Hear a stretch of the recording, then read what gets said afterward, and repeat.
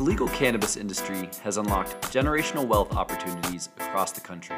But the industry's regulatory complexities, constant state of change, and speed of evolution drive confusion for entrepreneurs and investors alike. On this podcast, we'll interview the industry leaders who are shaping the future of the legal cannabis industry to help our listeners understand these idiosyncrasies. This is Cannabis Unlocked, hosted by Key Investment Partners.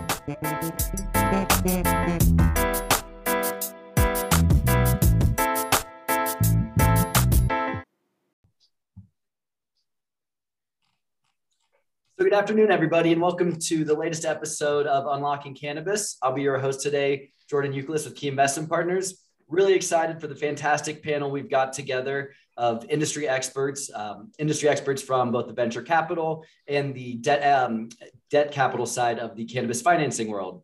So today, I'm very excited to be joined by Ross Desmarais of Intrinsic Capital Partners, Serge Sherman of Tuatara Capital, Heather Lafreniere of Lago Innovation Fund, and John Goldrath of Focus Growth Asset Management. Thanks, everybody, so much for taking the time to join me today here. Thank you. Thanks, Jordan.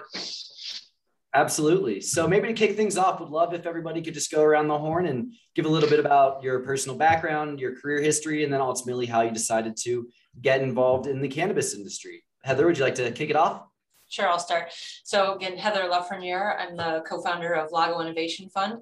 And my background is I've been in the credit markets for over 25 years, done every kind of lending to every kind of industry you can think of: cash flow, asset-based, distressed, automotive, software, done pretty much any part of it.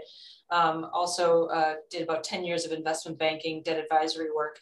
And then launched Lago Innovation Fund about 2 years ago to really focus on high growth emerging companies. And what we have seen, as everyone on this panel also has experienced, is tremendous growth. As legalization in cannabis has evolved, tremendous growth, really cool opportunities, and why we decided to go into this space from a credit perspective. I mean, the credit is our background. There's limited supply of capital from that perspective, given the lack of banking. And then we view this whole opportunity. It's really kind of a generational opportunity. I mean, think of if you could have invested in Anheuser-Busch or Jack Daniel's post-prohibition, right? I mean, that is kind of where we're at right now with this industry. And we just think there's tremendous opportunity to help companies grow and build some of the iconic name, what in 20 years will be iconic names, right? Right. Absolutely. Thanks, Heather. Serge, would love to flip it over to you now. Great. Thanks, Jordan. And really happy to be here with you and the other panelists. So I'm a managing director at Tuatara Capital. It's a firm based in New York. Firm was founded in 2015 by three partners who came out of primarily institutional backgrounds. They were friends, and they had this great idea to find an institutional quality firm. And I came on board about 2.5 years ago. Prior to Tuatara, spent 15 years in investment banking in New York, various firms, JP Morgan, RBC, Societe Generale, primarily focused on the private equity sector. A lot of private equity names, marquee names were my clients. Prior to JP Morgan, I also spent a number of years at GE Capital, on the M&A side. And I'd say prior to coming over to GE, really started my career in the Navy. I was a nuclear submarine officer right out of college, driving nuclear submarines, and left the military and then transitioned to the civilian world.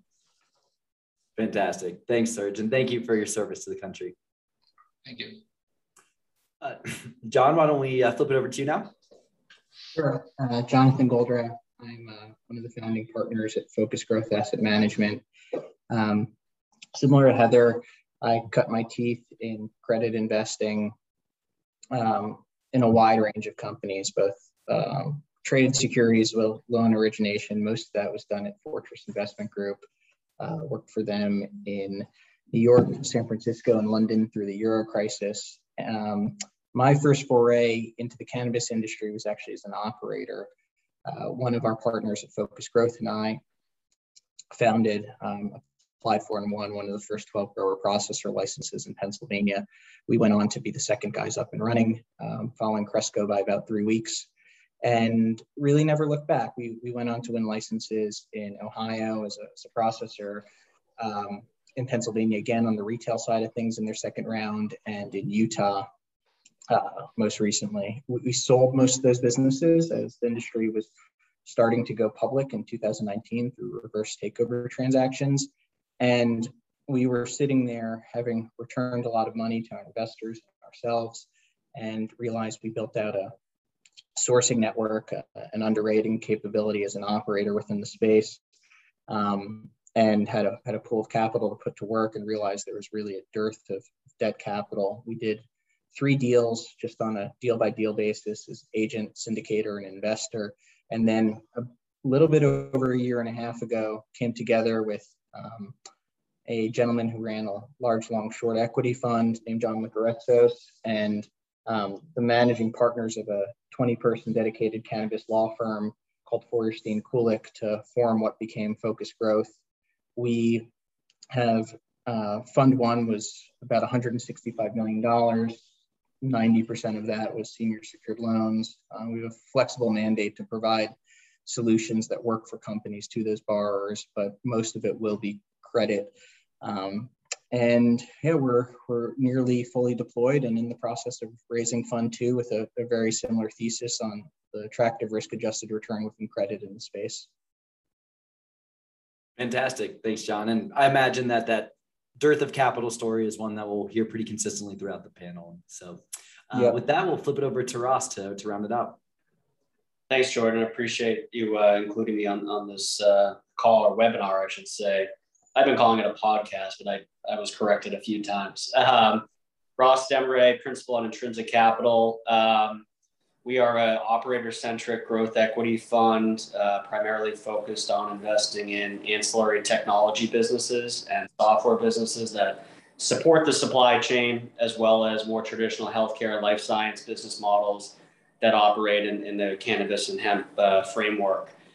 Prior to Intrinsic, I started my career at Goldman Sachs, started in their securities division within their algorithmic trading group. Transitioned over to the investment banking division, where I focused primarily on financial services related businesses, fintech businesses, really across the capital markets landscape, equity, debt, capital markets, and traditional M&A. I spent a few years at a middle market private equity firm in Boston, and then transitioned over to get my MBA at MIT Sloan, and that's really when I started to explore the cannabis space.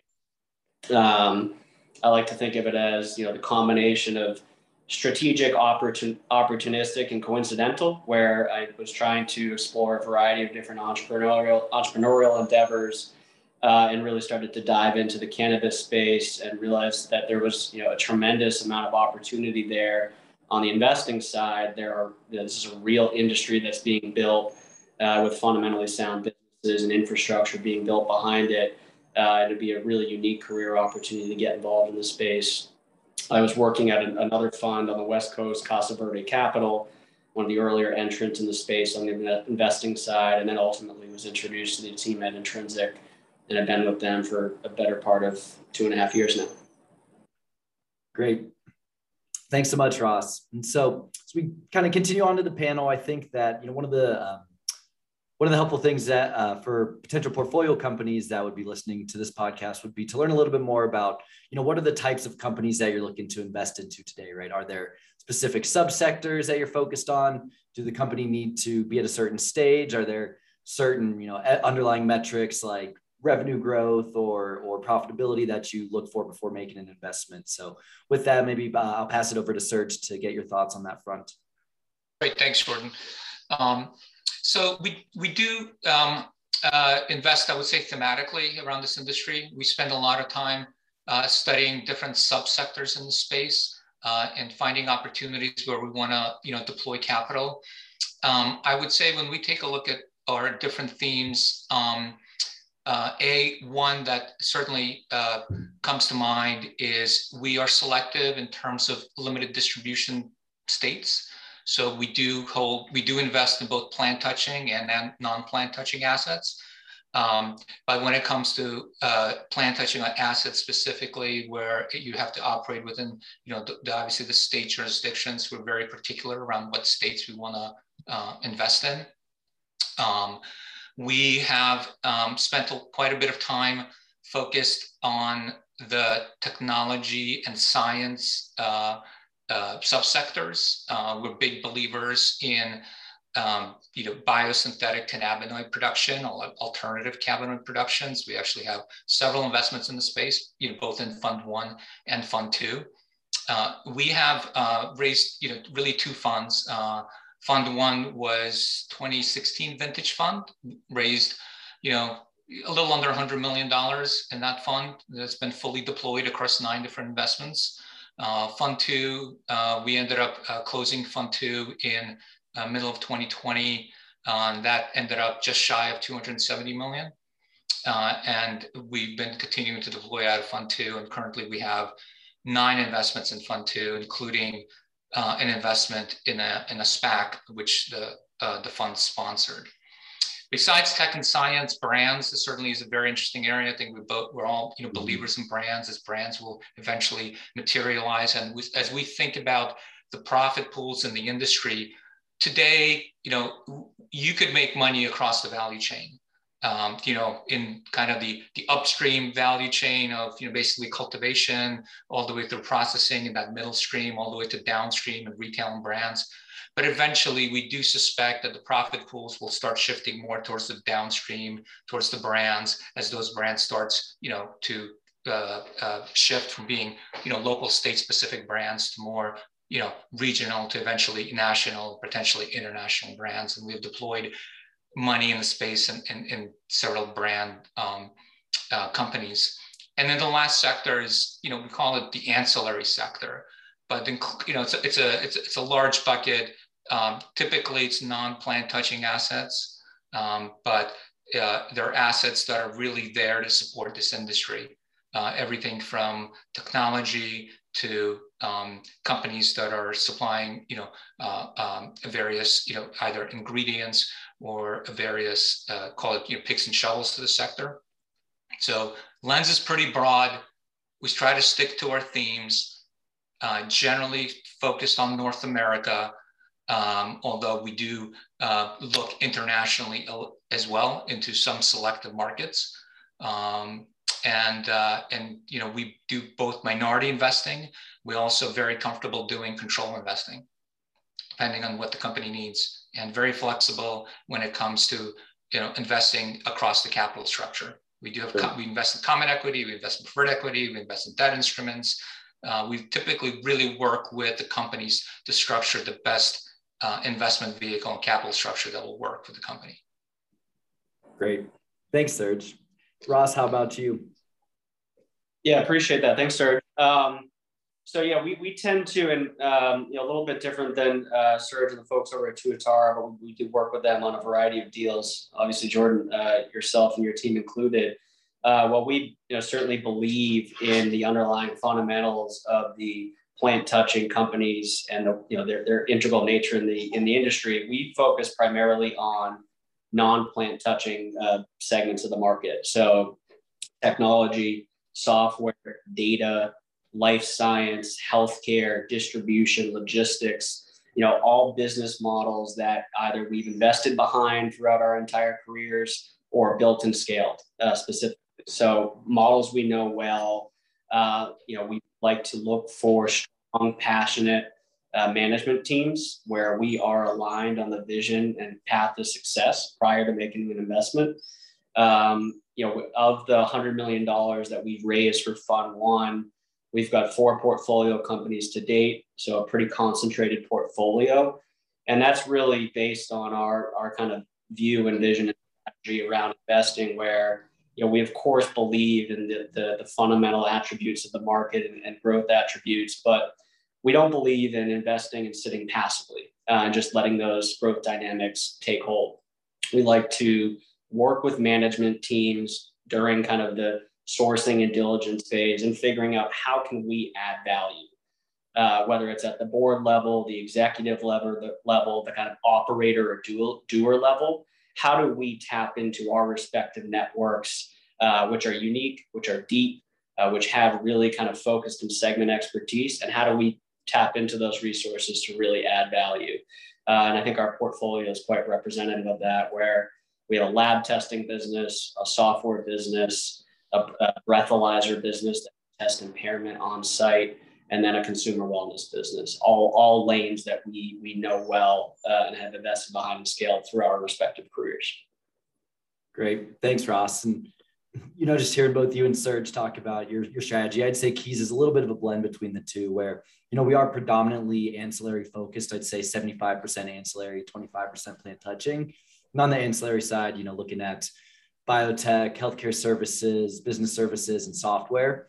On the plant touching side, and the distinction is always a little bit tricky because there are companies that have creative structures that from a legal perspective aren't plant touching, but from a practical perspective are of course plant touching, and others that kind of work that same structure from the flip side. But nonetheless, on the plant touching side, we do see some really interesting opportunities from a vertical integration perspective on both the single state and multi-state operator landscape, especially with states that are still emerging or, have either not yet legalized rec or have just recently done so. And there's a lot of growth potential still ahead of them.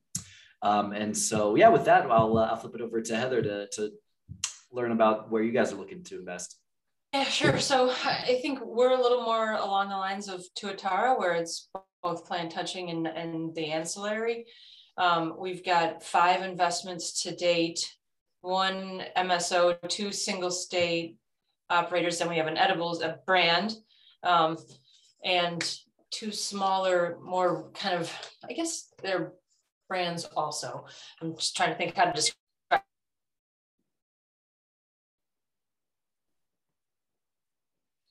them. But from a debt perspective, we companies, kind of north of that, call it 20 million-ish, revenue perspective, unless it's, I should caveat that, unless it's a software business. We'll go much earlier for software companies. And 40% of our fund is allocated to equity co-invests. We're not set up to be a lead investor on an equity basis, but we can participate. So we can either, the point why we did that is, walking in to talk to a company, what do you need? We could put together, potentially a full service solution for them. So we can do senior debt, and then we can also do the equity co-invest. But, more along the lines of Tuatara from what we're interested in, which is fairly broad. Let's put it that way. Yep. Thanks. And then John, to round it out. Sure, no problem. So I'd say we're probably the most narrow of everyone on the call. We are primarily almost exclusively doing debt with a relatively simple thesis, and that's investing in plant touching businesses up and down the supply chain. Typically, businesses in the supply chain that find themselves to be capital intensive by virtue of either what they do or just the scale of the businesses. So that's either a grower, which is capital intensive by nature, or a chain of retail just by virtue of how large that business is, or if they're going through M&A. And we typically do this in limited license states. The capital intensiveness just speaks to our ability to want to be able to put money to work efficiently and do that in borrowers that we feel are platforms for growth and that we can continue to lend through the life cycle of their business and industry, and hopefully be the leaders in the consolidation that we're, I think, still early innings in.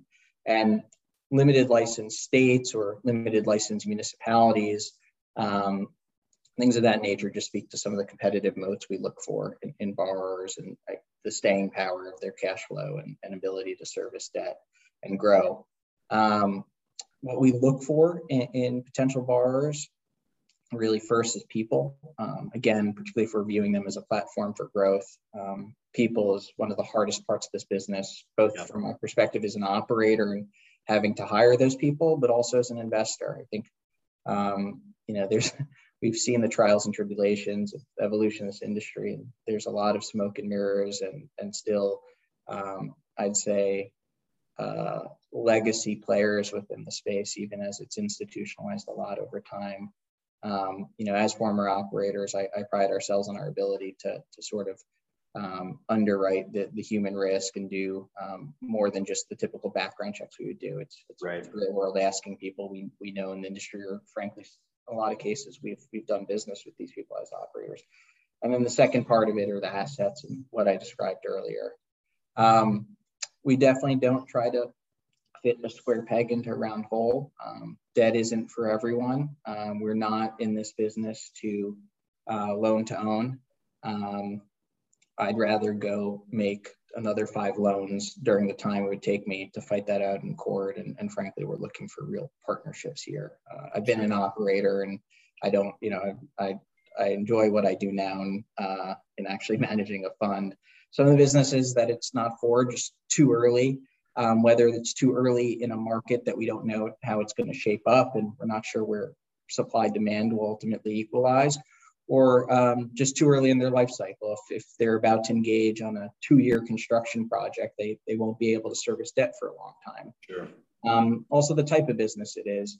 We're not doing any businesses that I would put in the venture category. So we're not doing software. We're not doing biosynthesis of cannabinoids. Those are big bets that I don't think are suited towards the typical type of debt that we do. And then sometimes there's businesses that would check those 2 boxes, but otherwise just couldn't support debt. There are people that come to us with a project and they'll say, I want to capitalize this 100% debt. We're not trying to put borrowers in positions that we think are unsustainable or heading into a restructuring. So that's it from a high level and how we think about the world and our opportunity set. Great. Thanks, Jonathan. So from here, we'd love to open up the conversation a little bit more and just dive into what are some of the lessons learned from everyone on this panel. Obviously we've all been in the industry for several years at least now, and we know the cannabis industry really moves at light speed or in dog years. So, have seen some pretty major changes during that time. And so I'm curious to hear if folks on the panel have seen, specific management teams outperform expectations or specific subsectors do better than they would have expected in years past. And so I'll just toss that idea out there and see if anyone has thoughts there. Well, I would actually echo John's point around quality of the management team is really paramount. A good team is able to navigate all kinds of up and downs of the industry. Finding good teams is difficult. It's one of the key criteria that we look at on any new investment. And we also approach investments with a lens of, okay, what does your organizational structure look like today? And then show me an org chart of what do you think it will look like 12 months from now or 18 months from now. And the good management teams are thinking that far ahead and are able to demonstrate, be able to think about it and discuss that. A lot of teams cannot because they're just so focused on what's in front of them. But the team aspect is critical. And we rely on our network. Again, most of us at Tuatara come out of institutional backgrounds. We have a very deep network. And we have advisors that also have a very deep network. So when it comes to supplementing some of these management teams, we really utilize that broader network to bring people in to help. To Ross's point, we're also very hands-on. We sit on the boards of all of our companies. We like to think that we're more than providers of capital. We really are providers of assistance. At the companies at the various stages of their life cycle. Besides that, I would say having companies focus. Sometimes, you try to bite off more than you can chew. There's lots of ideas you can chase. There's lots of things you can do, but having that focused mindset on execution is really important. And then lastly, the cardinal rule is, cash is king and don't run out of money. Options disappear at that point in time. Yeah. Options disappear. And one of my favorite quotes is all companies that go bankrupt for the same reason. They run out of cash. That's good.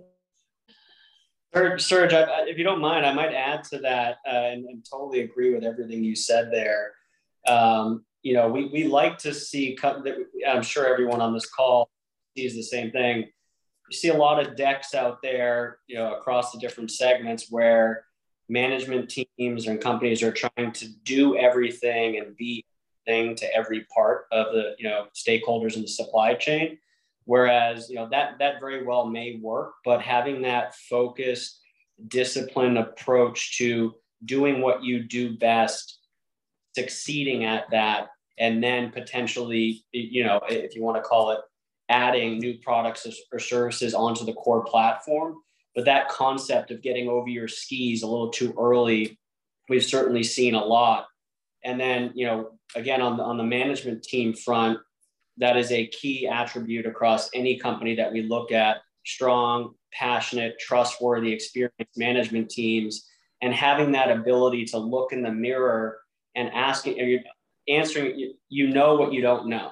And so being able and willing to surround yourself with people that may have certain unique qualities to help complement the broader management team or company is certainly key to, our early discussions with management teams and folks we like to partner with. Absolutely. Yeah, I'd echo what both Ross and Serge say, and maybe just to use some public markets examples of it. The thing that I think a lot of people got right, or management teams in particular, as a characteristic, is patience and discipline. You can look at someone like Trulieve and their success there, right? They focused on a single state for so long, dominated that state, took their time with it, built a really sustainable capital base, and then went out and started expanding on a multi-state basis. The other end of the spectrum, where I think we saw most of the debacles, at least in the public markets and plant touching side of things, is the exact opposite: participating in a land grab and doing so, for my world, with debt that's unsustainable. Mm. You can think about the MedMen and Ianthus as very public examples of where that can go wrong, just chasing the brand new shiny thing. Right. Yeah, and I would add to that, I was talking to an operator today, and he was saying in 2017, he's like, I barely had a business and so many people were throwing money at me. And so, we sit here in kind of a spot of luxury, in that we've had a number of years go by where a lot of that was weeded out. There was a lot of money thrown at not good operators, not good business plans, simply because people were, from a capital perspective, a land grab, right? Right. To use your terms, Jonathan, right? And so that has sort of been weeded out. And now we sit here with some, like, a more mature industry that has been able to attract really strong talent. And so now you've got management teams that have depth of experience in traditional CPG or other manufacturing environments that lend themselves to a much better and stronger business outlook, and are more, then you can sustain leverage on that business, right? Speaking from a debt provider's perspective, but you just have to look at what's happened, and it's happened so quickly over the last 3 or 4 years. The rush of capital, the flushing sound of much of that capital, and now where we are today. Capital markets can be very fickle. We not just in cannabis. I mean, most of us spent career in, outside of cannabis. And I remember, certainly even over the last decade, there are periods of time, if you need to raise money, capital markets were shut, both debt and equity markets. And hopefully you didn't need to raise money in that quarter. So when it comes to these companies, especially the businesses that are more capital intensive, really understanding your capital needs and really understanding budgeting is really key. In terms of hires, one of the key hires that we always look usually to supplement after a new investment is someone to take over as head of finance or CFO. That's definitely an individual that we look to bring in if we don't think that the company has one, because that is really critical. Because I think we have found that the finance function in general across this industry is the one function that just needs some more work. Yep. And Serge and Heather, both of you bring up the capital market cycles, which was our next topic of discussion. I think it's hypercritical to really dive in here, right? Because as you both mentioned, capital markets are fickle in all industries. I think that's particularly true in emerging volatile industries like cannabis. And, we've certainly seen huge swings over the last several years that are often much more tied to kind of shiny objects and the latest news and who got elected, much less so relevant to what's actually going on the ground with the consumer markets. And so would love to get people's perspectives on just any advice for companies that are looking to fundraise. What are some of the lessons learned from these very volatile movements that we've seen in capital markets, where, for example, when Jeff Sessions rescinded the Cole memo, people panicked, there was this big sell-off. Then, nothing really materialized from that. Then you see Canopy Growth getting this huge investment from Constellation Brands in the second half of 2018 that really just lit the capital markets environment on fire. Like Heather was alluding to, a lot of folks lost their shirts during that time period. And, now we've kind of gotten back to a relatively strong capital markets environment, although certainly not as strong as it was back in January, right after the election, when people thought that, legalization was 2 days away. And so anyway, that's my long-winded intro to the capital markets discussion. Ross or Jonathan, anything to add to what the three of us have said so far? Sure. I'll keep it simple and repeat some of what we were discussing. If you can't afford debt today, you shouldn't take it, because that those interest payments or amortizations or maturities are due. But if you can, I think this is a super interesting industry that we're early innings in, and save that equity, because your cost of equity is a lot more expensive than your cost of debt, although that's inflated and coming down over time as well. So I'd say take advantage of the debt markets if they're there for you and it's a sustainable solution. Yep. Yeah, no, I echo that, everything that everyone has said. I mean, we firmly believe in looking at management teams that are hyper-focused on building a fundamentally sound business that can potentially withstand some of this volatility that we're talking about in the capital markets, as well as on the supply and demand side, right? If you've got a sound, stable business, you should be able to withstand those fluctuations, and being prudent with capital, making sure that the decisions that you are making as a management team are backed by hard data and evidence, as opposed to making spur of the moment, whimsical decisions based on the flavor of the day. So prudence and discipline are all things we're focused on. And I would add kind of a little bit along what Serge was saying with regards to budgeting and planning. Like when you start thinking about what form of capital you want, right? Are you trying to raise equity? Can you support debt? You need to understand, how much do I need? I think you said at the outset, Serge, cash is king, right? Liquidity is key. Is your business burning, or are you profitable? And so how much capital do you need, and what do you need it for? And then when you come to market, obviously it's always best to go and look for capital when you don't need it, right? Because that's when you have the most leverage to have that conversation.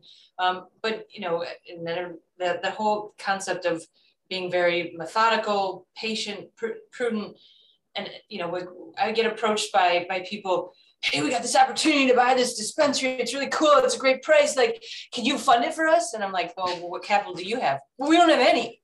And I'm like, well, like, why are you even, like, you know what I mean? Like, when you talk about having a network, and are you able to attract strong equity financing, equity partners? And then I, further just say, you are picking a partner, whether it's equity or debt, you are picking a partner, and you are in bed with these people for a long time. And so it's not always about that next basis point or something very simple.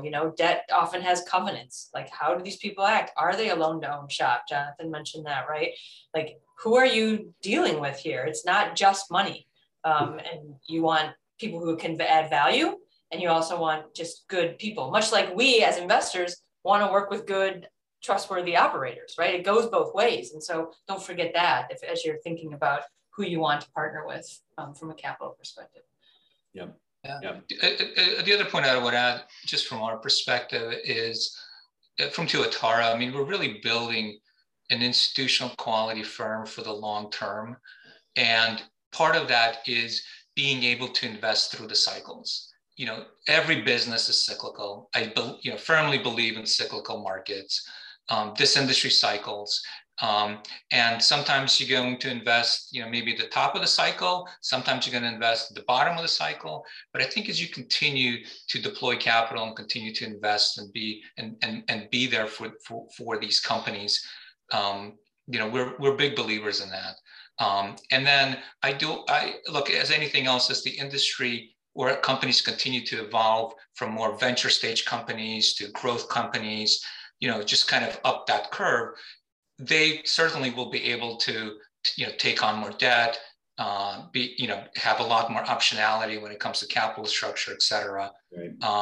And even though we're generally kind of equity investors, we work with our companies to find the best capital solution for them, whether it's equity or debt, as they continue to grow. Yep. Thanks, Serge. And I think that's a great segue into our next discussion on valuation for the equity folks and pricing for the debt folks. How do you view pricing and valuation in the markets today for cannabis businesses? Do you think that these businesses are receiving a premium because they're cannabis businesses, or a discount? What is everyone's thoughts on that front?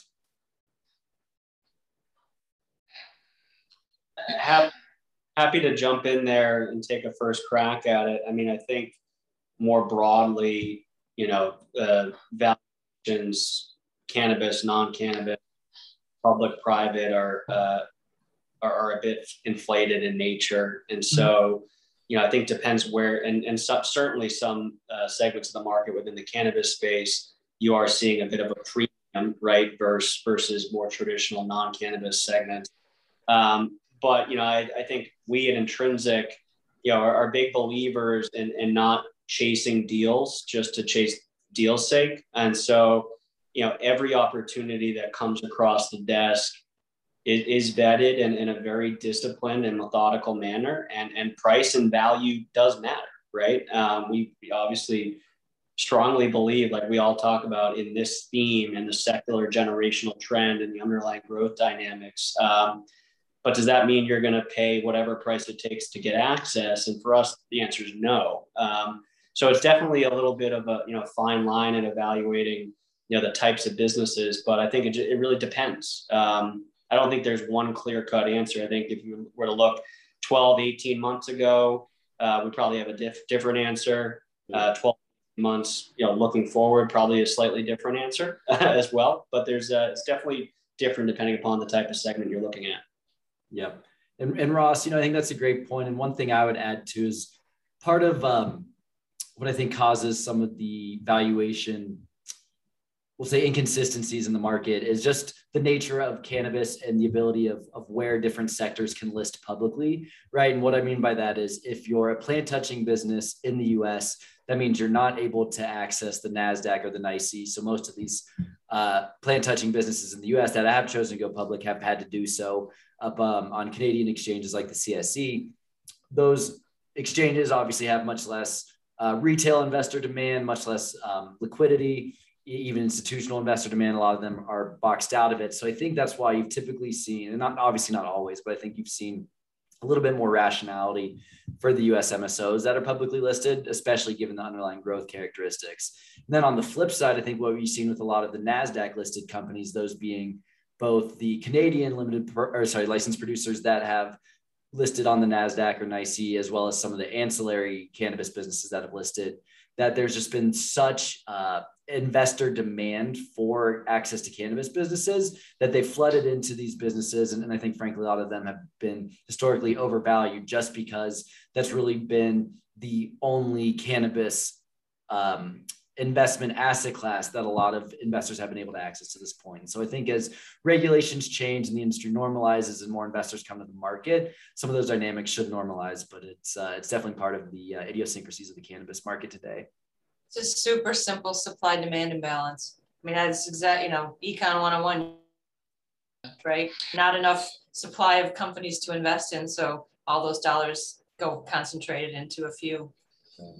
And like over time, obviously that will start to equalize. I think, as we all expect, as this industry continues to mature, depending, I think we all expect something will happen at the federal level eventually. And that will obviously create a lot more capital that will come into this industry, both from equity standpoint and debt standpoint. That will kind of a little bit, I think, will go the other way. I think it'll inflate existing prices for a while as all that capital kind of floods in, and then we'll see how it works its way through. But I would say from a standpoint of current companies, and I'm talking private companies now from a valuation standpoint, we're, I would say, very careful and disciplined when it comes to valuation. But at the end of the day, we are generally, not turnaround investors. We would rather invest in good companies with good teams and good growth prospects. And that means, that multiple is going to be a bit higher than some other company where we don't feel has the quality. Generally, we will do that. Because especially in this industry, as we've talked about, execution is really key. And you want, those companies to do well, because those companies will continue to be able to get funded in the future and eventually kind of, grow into, whatever multiple you're paying for them. Sure. I think it's a Charlie Munger quote, right? That I'd rather invest in a wonderful company at a fair price than a fair company at a wonderful price. Yeah. Maybe it's really there's a lot of opportunities out there. I think all of us get a lot of decks, every single week, and trying to kind of weed through them. And we do have a lens that we look at opportunities, but certainly as of right now, we're really not focused on any kind of turnaround deals. We'd rather find good companies that we can back. Yeah, Serge, I'll echo that as well. Just in, if we were finding turnarounds, they're probably ending up in restructuring or defaults. Yeah, then you're the equity investor. Yeah. From a debt perspective, in terms of valuations, or at least trends in debt pricing, I think if you compared leverage metrics to where we're investing, you do see a slight premium in that cost of debt relative to traditional similar industries that you compare it to, like alcohol, tobacco, or CPG. And this creates a admittedly risk-adjusted return that's really attractive for us. That being said, I think it's also a really attractive way to finance your business for our borrowers and portfolio companies. It's a win-win, and that low to mid-teens debt is attractive to them relative to equity that they think is going to quadruple or quintuple in the next 5 years. And the other thing I'd put out there, Serge, I think you commented on this, is that there's still a lot of execution risk in this business. And that's the fact that these companies are new, the people managing them are often new to their seats, and the regulatory position the business finds itself in is very new. Additionally, like just from a plant touching perspective, a lot of people like to make the comment that, this isn't rocket science, but growing this plant at scale is hard. We saw that in a big way in Canada, and we're seeing a lot of the LPs up there shut down these massive plants they built. It is extremely difficult to do this in large scale.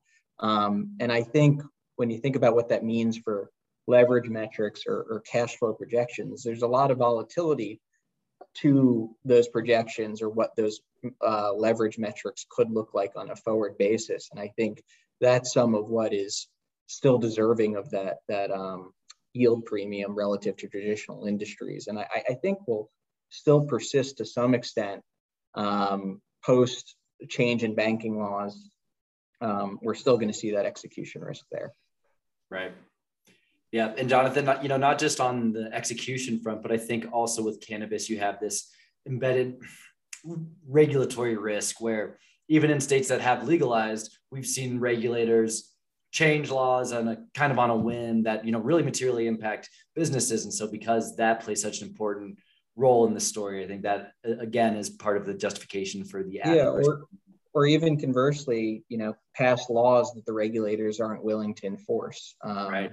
And that changes people's business plans in a big way. The dominance of a illicit market or gray market in California or Michigan is a great example of this. Absolutely. Great. So with that, we'd love to dive into our next topic, which I'm excited about here. So friend or foe? what does everyone on this webinar think about each other, frankly? I mean, what do you think about the landscape for funds in the cannabis market? Do you view all of us collectively as complements, as competitors, or a hybrid of the two? And how do you expect that those dynamics will evolve as the industry continues to mature?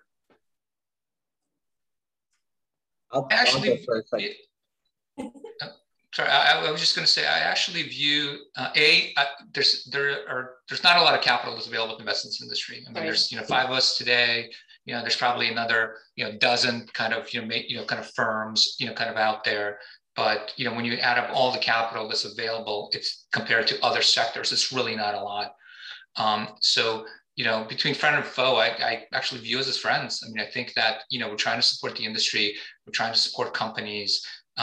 Certainly from the Tara perspective, we play very well with others. We even people on this panel, we've looked at deals together, and we're very happy to do that. And as these because these companies need support from a capital perspective. Plus, everyone kind of brings something else to the table, whether it's from an equity perspective, or even certainly I'm looking forward to with Heather and John connecting with you guys in the future about some debt opportunities for some of our portfolio companies. Right. Yeah, I completely agree. I think one, I'd love to work with you guys, and I think you could see the obvious fits in complementing each other in a capital structure. But broader sense, I think we all sink or swim together. This is an industry that's still federally illegal.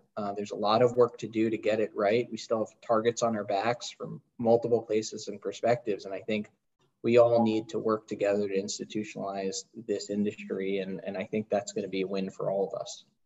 Yeah, and the lack of capital, in particular, when you look at the debt side, some of these companies have scaled very quickly. And then you look at some of the M&A that's taken place. These are really big companies now. And you have to be a massive fund to be able to do all of the debt, right? You have to, from a diversity perspective, we have to partner together in order to be able to support these companies. And so, yeah, I would say this is a friendly forum here.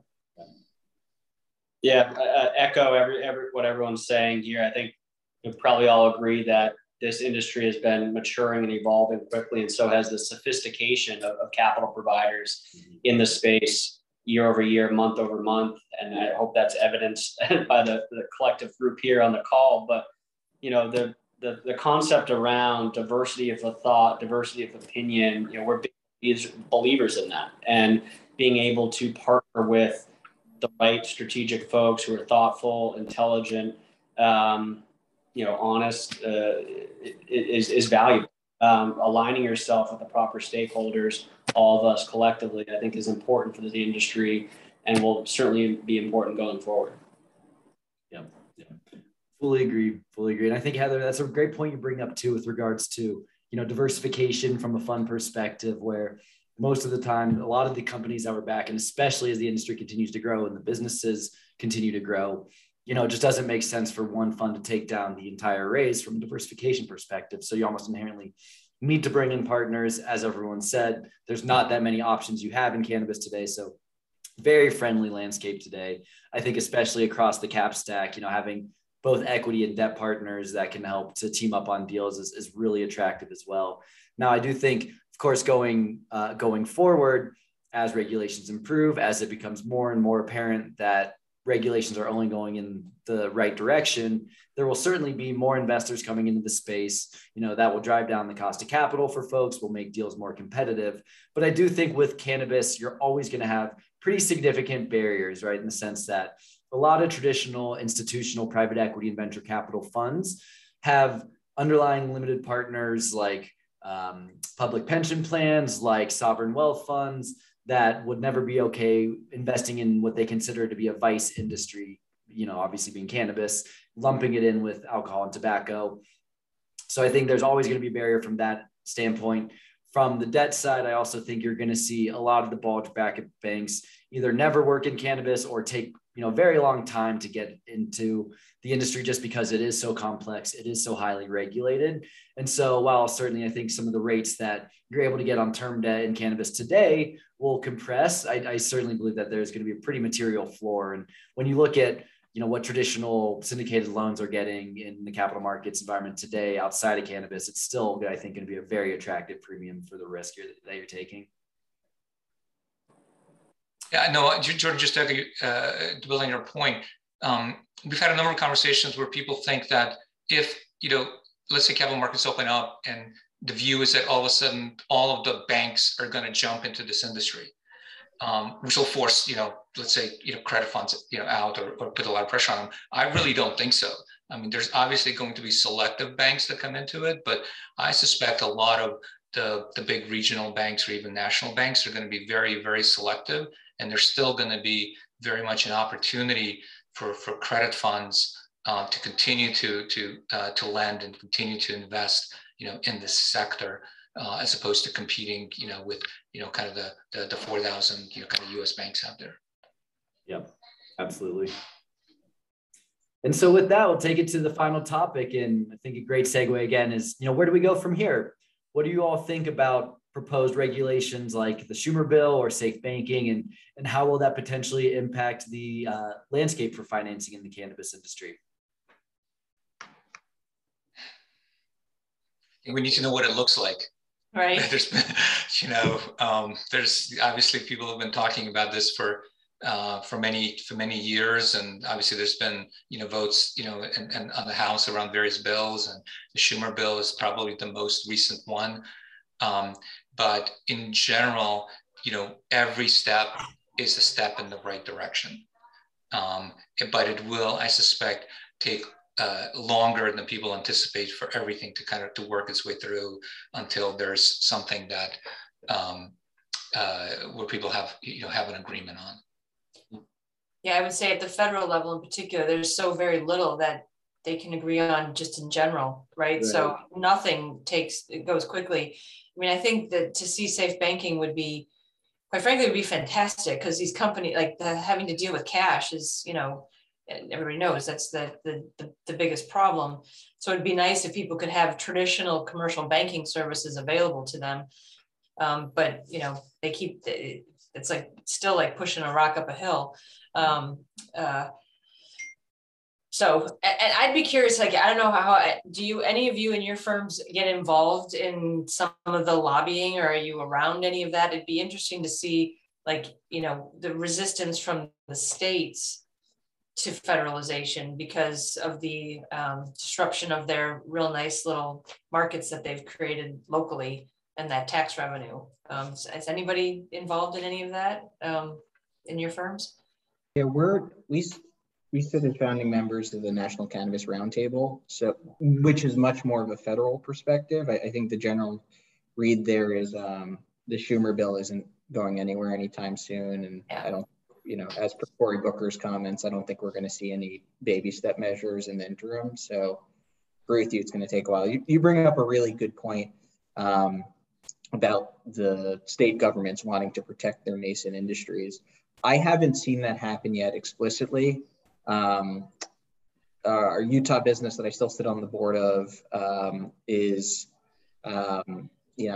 think there it's too early for them to see it. I was vice president of the Pennsylvania Trade Association for its first 2 years of existence, and I don't think that it was a major issue for them as much as fixing some of the state program issues are, but I wouldn't be surprised if we start to see these states start to bring up those issues over time. Yeah. Most of this centers around the idea of interstate commerce. Personal opinion, because of the execution risk of growing good flower at scale, I only think this is going to affect some part of the market, not all of it, and I'd be curious what you guys think. The interstate commerce from like a product perspective, I think really talks to biomass and oil.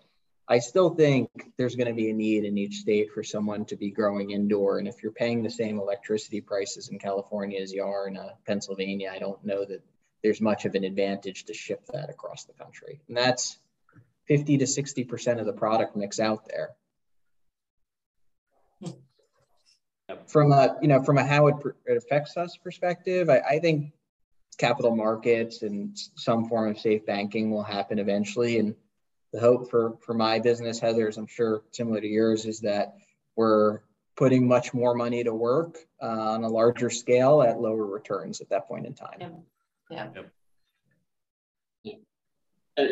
Just to add to that, I think that the view that at some point in time, whether it's 3, 4, 5 years down the road, federal legalization, seems to be an obvious kind of next step at some point in time. But these incremental changes at the state level, new states coming on the medical side, more states passing on adult use, seeing things evolved in Europe, Latin America, et cetera, all, catalysts and great drivers of change. It'd be tough, obviously, to put a date and a line in the sand on when things will change at the federal level. But no, collectively, we, as investors, as part of our responsibility to help shape that. And so, we're actively speaking with, folks at the state level to help, ensure a safe, compliant rollout of regulatory measures, which, positively impact the entire ecosystem. Right. Yeah. And, I'll echo what's been said in terms of, it doesn't look like the Schumer bill is going to have any real traction or anything of similar impact, over the next several years, at least. I think unrealistic, at least during Biden's, current term. Now, the other thing I'd want to highlight too, is even when we do get some major federal legalization type legislation, I think people tend to have this misconception that now, boom, like a flick of a switch, everything's great, honky-dory, legalization's federal, and you've got an up and running industry. And, if we look at the hemp industry, that's been clearly not the case, right? So when you saw at the end of 2018, federally, we legalized hemp-derived CBD, the industry took off in 2019, and then really cratered in 2020 when the industry just realized that there were a whole host of issues that still needed to be sorted through. There was clearly not enough extraction capability to process all of the hemp biomass. The FDA continued to drag their feet, as they still do today, with regards to how hemp products could be marketed. And so really caused actually more of a slowdown than I'd say an impetus that originally spurred on. So anyway, point being is, I think even when we do get to this critical point of federal legalization, it's still going to take at least a couple of years for regulators to figure out how to make things work, to get the supply chain fully up and running, to figure out some of these interstate commerce rules. As we would expect, a lot of the states will try to create protectionist laws that you can't transport product across state lines and that kind of thing. So anyway, long story short is I think we're in for a long and windy ride, but in general, all moving up and to the right. So really excited to have gotten this far with the four of you on this panel, and excited to see where the future of the industry takes us. Yeah, and I would just on the regulation point, legalization or decriminalization without regulation, it would be a nightmare. If all of a sudden things got decriminalized tomorrow and there's really no infrastructure, no regulations in place, it would not be good. Mm-hmm. But that will take time. Yeah, absolutely. Agreed. Well, great. Well, thank you everyone again for taking the time for joining this panel. I had a fantastic time. Hope you all had fun as well, as will our listeners. So thanks again, everyone, and have a great rest of your afternoon. Thanks, Jordan. Thanks for putting it together. Thanks, Jordan. Thanks, everyone.